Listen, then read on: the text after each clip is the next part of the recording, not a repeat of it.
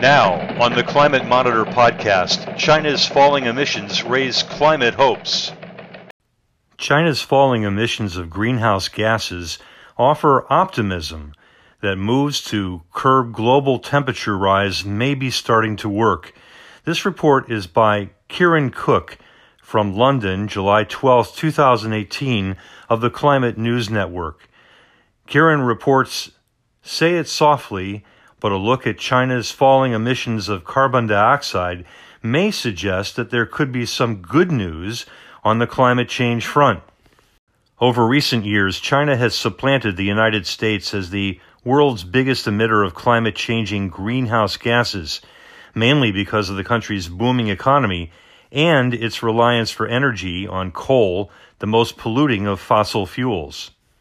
But new data show that China's emissions fell substantially in the years from 2013 to 2016. The big question now, both for China and the planet, is whether that downward trend can be maintained. The data, compiled by a team led by researchers at the University of East Anglia in the United Kingdom and published in the journal Nature Geoscience, indicate that after nearly 2 decades of rapid rise, China's CO2 emissions fell by 4.2% in the 2013 to 2016 period. Dabo Guan, professor of climate change economics at the university, is quoted as saying, "As the world's top emitting and manufacturing nation, this reversal is cause for cautious optimism among those seeking to stabilize the Earth's climate." He adds, quote, "Now the important question is whether the decline in Chinese emissions will persist." Professor Dabo Guan and his colleagues say that the drop in China's emissions is largely associated with changes in the structure of the economy, with a move from heavy industry to more advanced technical and services enterprises, and a decline in the amount of coal used for energy. More efficient energy production, together with a big jump in the use of renewables such as solar and wind power, has also contributed to the emissions decline. The study's authors said, "We conclude that the decline of Chinese emissions is structural and likely to be sustained if the growing industrial and energy system transitions continue." They add, "Government policies are also a sign that the decline in China's emissions will carry on." As part of the 2015 Agreement on Climate Change, China pledged to peak its emissions of CO2 by 2030. The study finds that this goal has already been achieved, though it cautions that emissions might still rise, with preliminary figures for 2017 showing an increase. China is still heavily dependent on coal for its energy.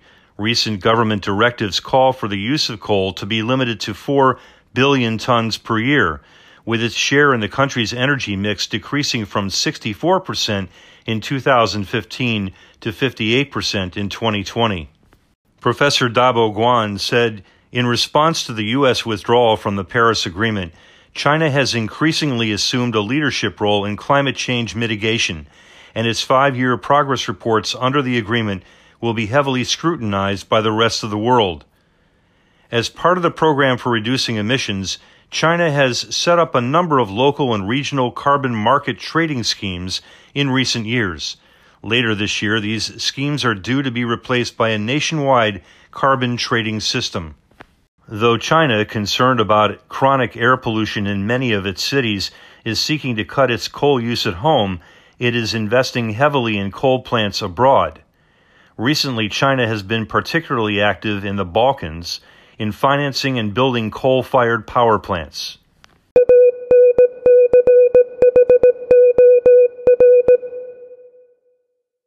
Thanks for joining this installment of the Climate Monitor podcast. I'm Mitch Chester.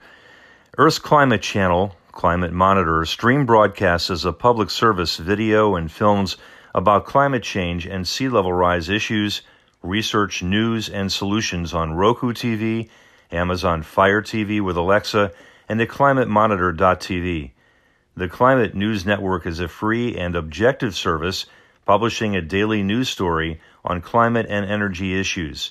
For insightful climate reporting, please visit climatenewsnetwork.net, and please check this space for additional Climate Monitor podcasts.